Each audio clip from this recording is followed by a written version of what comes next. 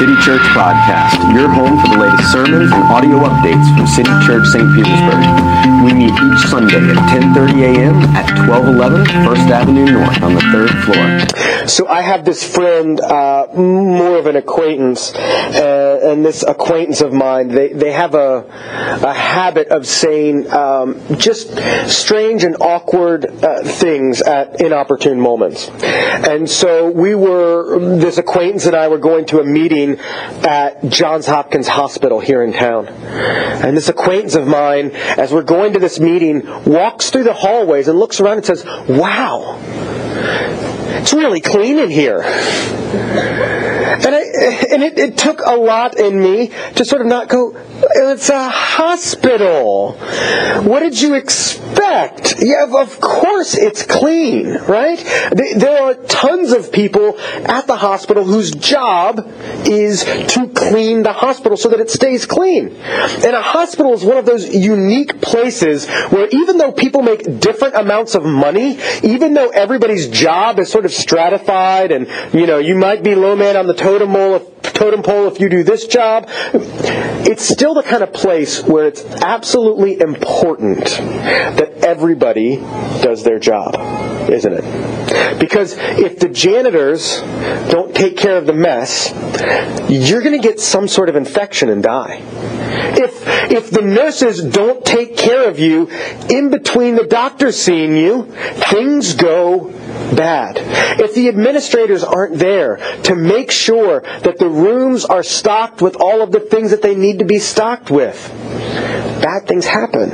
Everybody is absolutely integral to a hospital running smoothly and running together.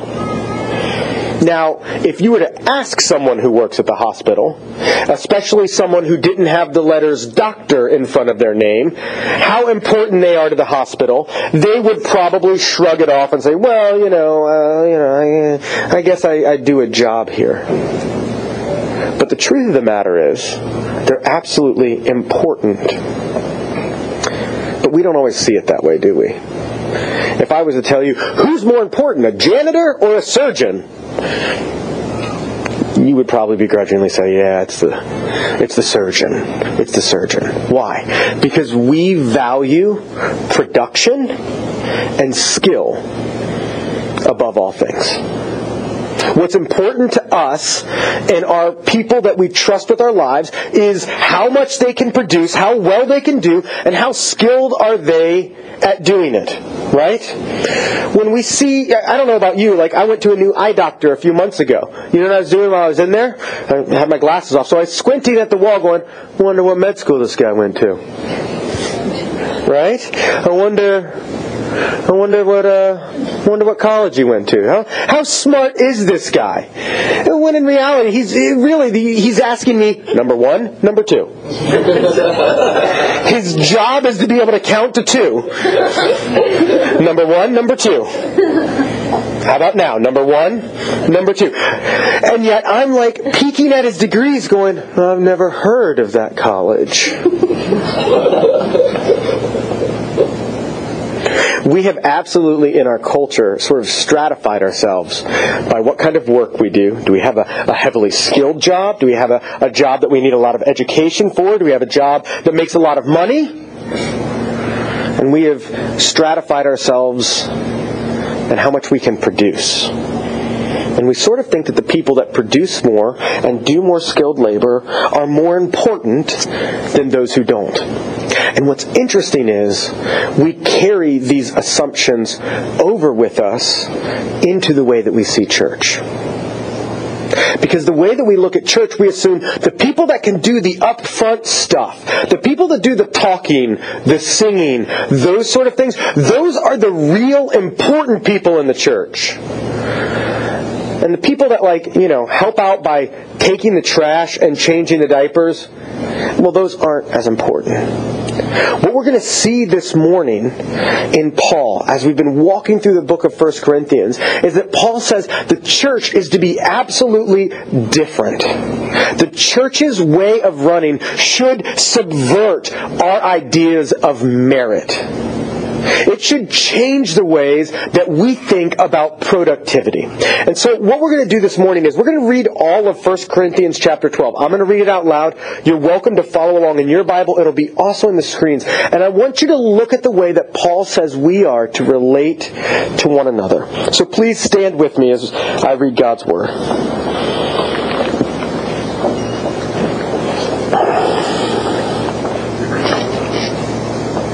Now concerning spiritual gifts, brothers, I do not want you to be uninformed.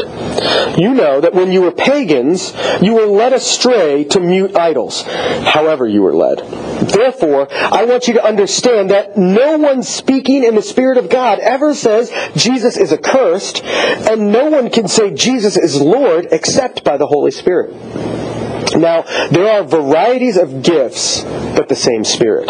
There are varieties of service, but the same Lord. And there are varieties of activities, but it is the same God who empowers them all in everyone. To each one is given a manifestation of the Spirit for the common good.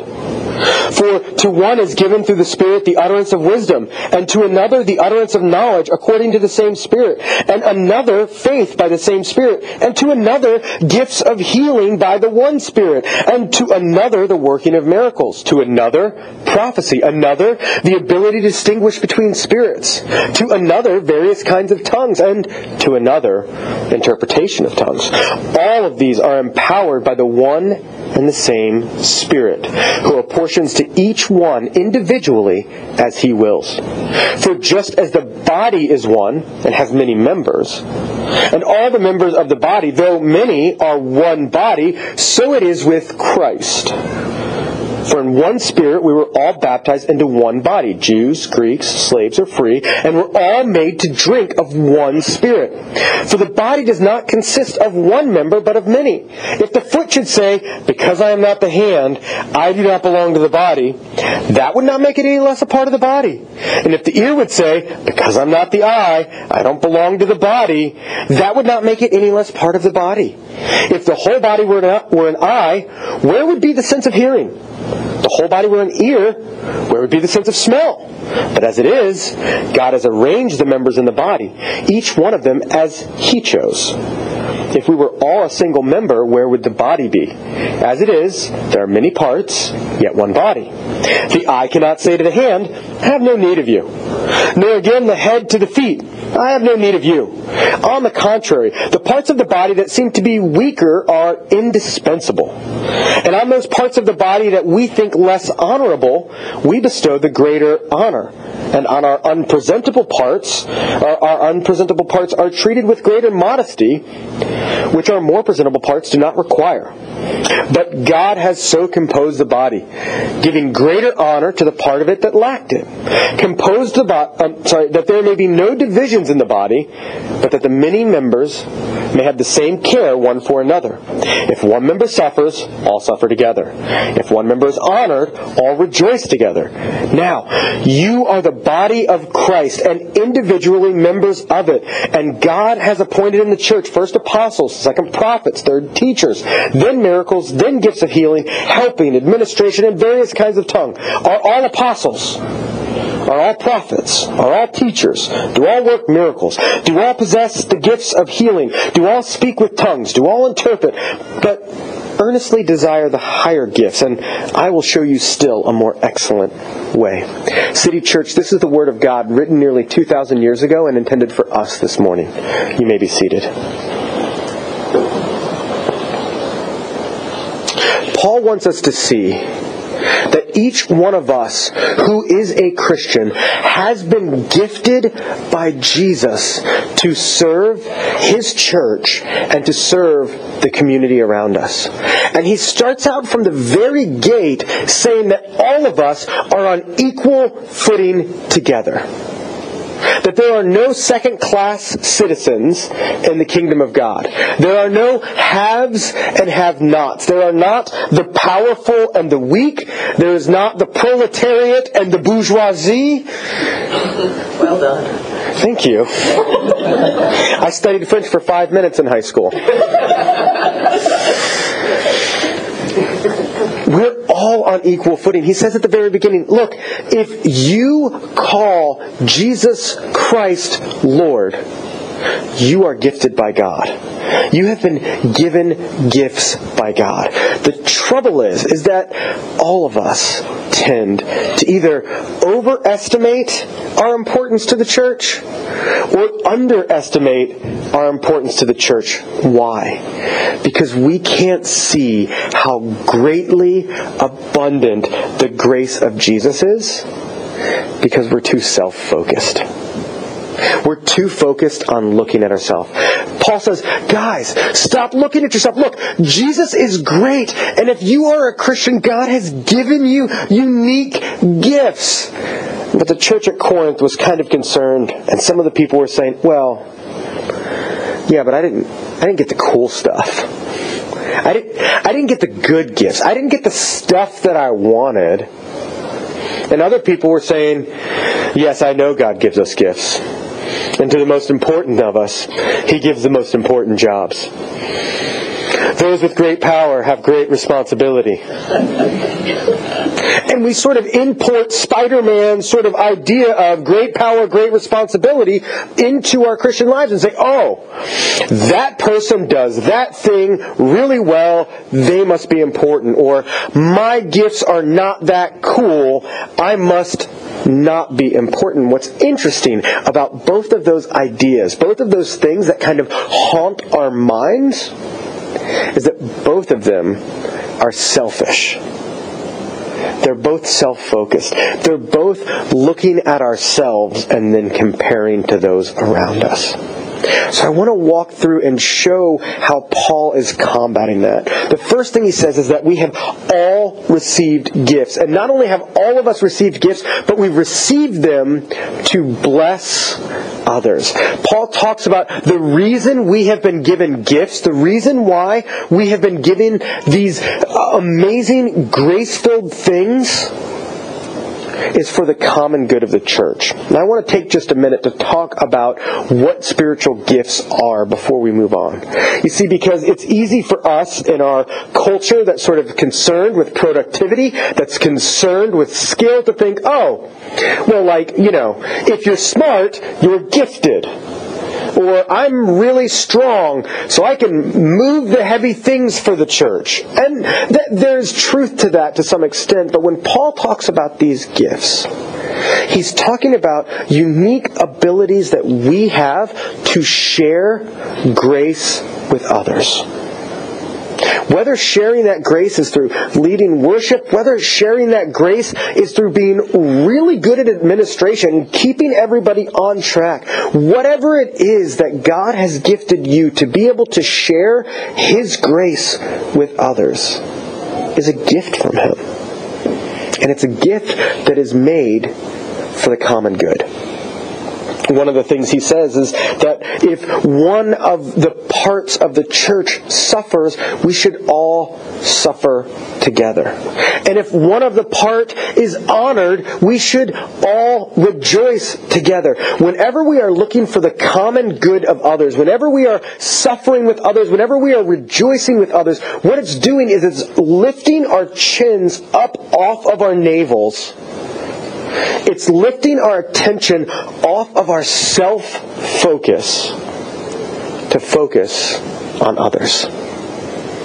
You see, that's one of the beautiful things in the marriage vows. One of my favorite parts of it, and I've said this before on a number of occasions, that marriage halves our suffering and doubles our joy. Why? Why is that part of the marriage vows? Because you have somebody, when you are struggling, to sympathize and go, yes, I understand, that is awful. And you have somebody, when you are happy, who will celebrate with you. The church should be a community where that is true of all of us as well.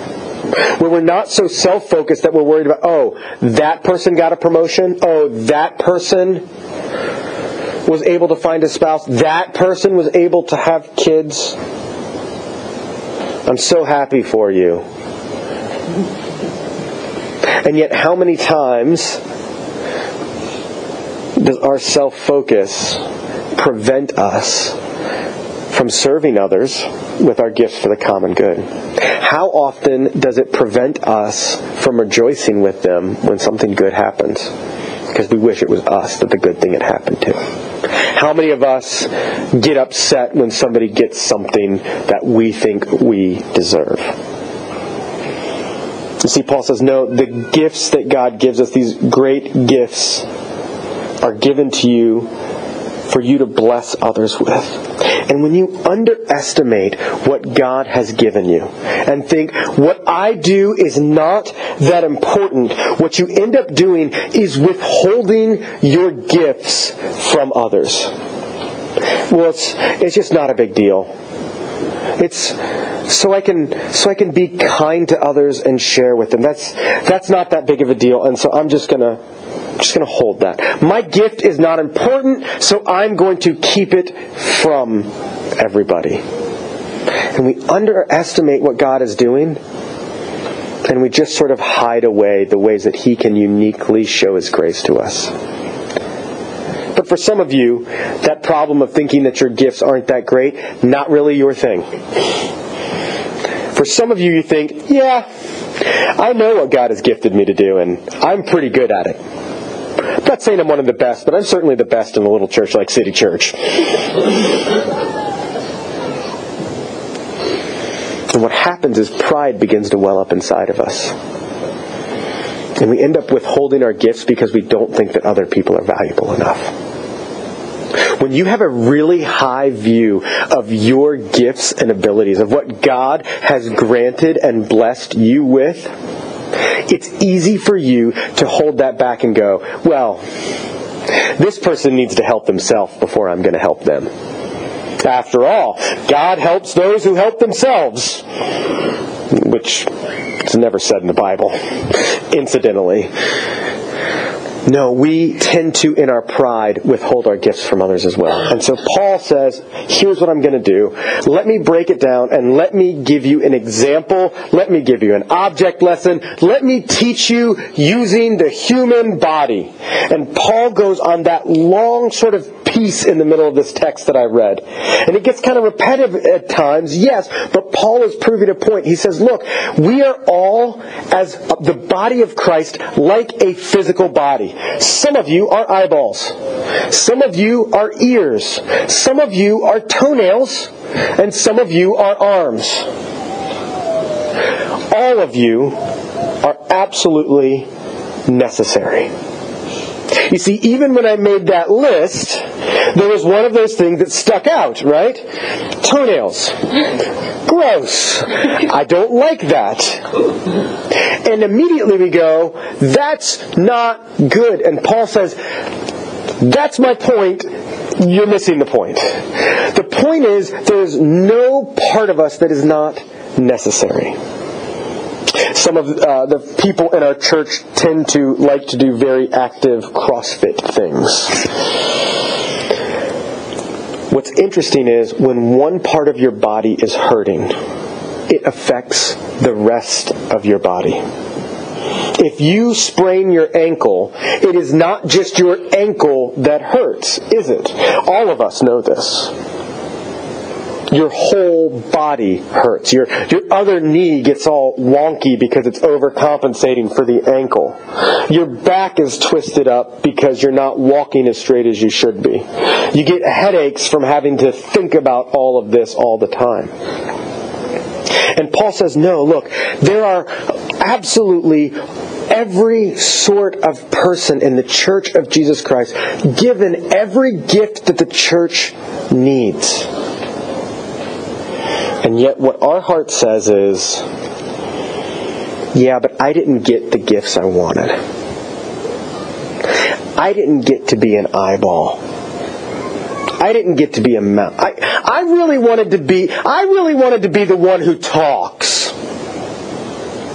And God says, no, you can't be jealous of others because every one of us plays a role. The church cannot exist if there is not diversity in gifts. It's interesting. I listened to a radio show, a podcast, and it's called Startup, and it's about companies that are started up and started from scratch. And a lot of the focus is on tech companies. And what's interesting is they did an entire season about companies that failed in Silicon Valley. And do you know the number one failure factor for a company in Silicon Valley to fail is? Lack of diverse skill sets on the team.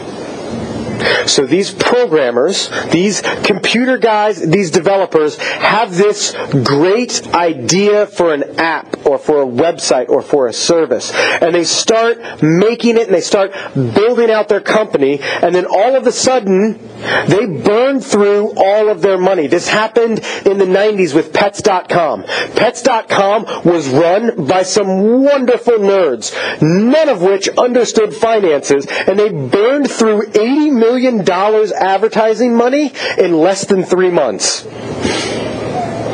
And their company went bankrupt. And Pets.com doesn't exist anymore. Why?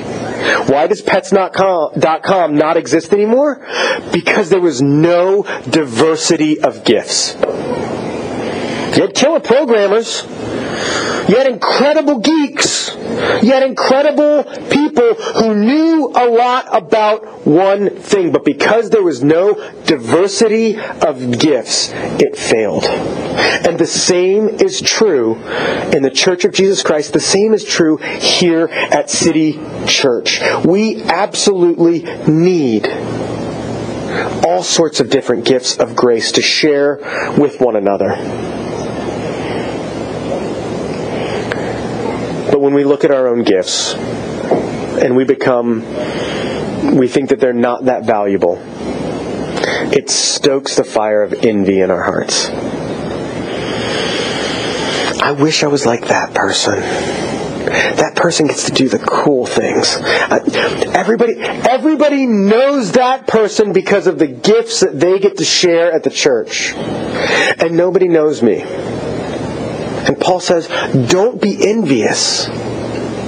Enjoy and share with others freely what God has done in you. And to those of us who tend to overvalue our gift, God says, watch out, because that is the first way that pride will come in. The church can exist without you.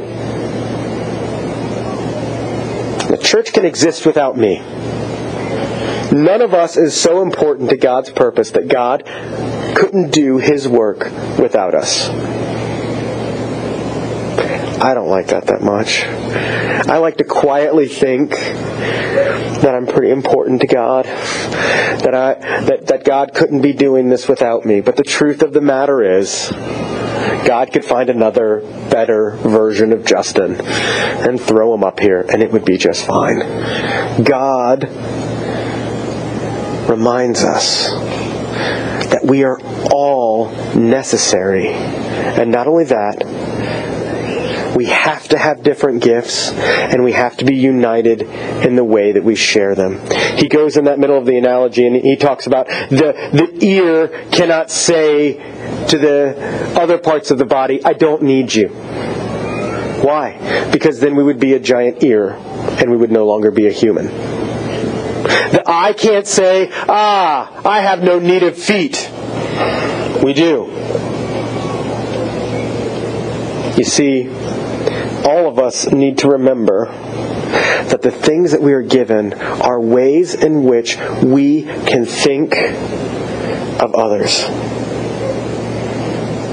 But what we think about is this.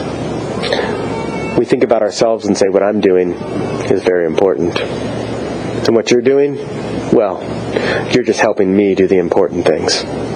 Thanks for your help, helper.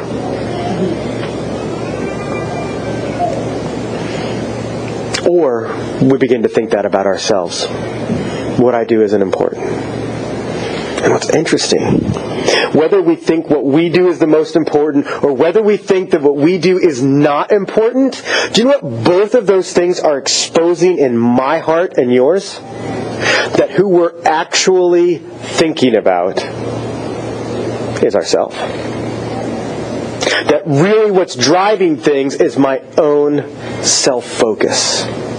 So how do we break out of this cycle? How do we break out of this cycle of either being far too proud of what we can do, or far too envious of what others get to do? The antidote to this is a God who selflessly dies to save us and give us gifts.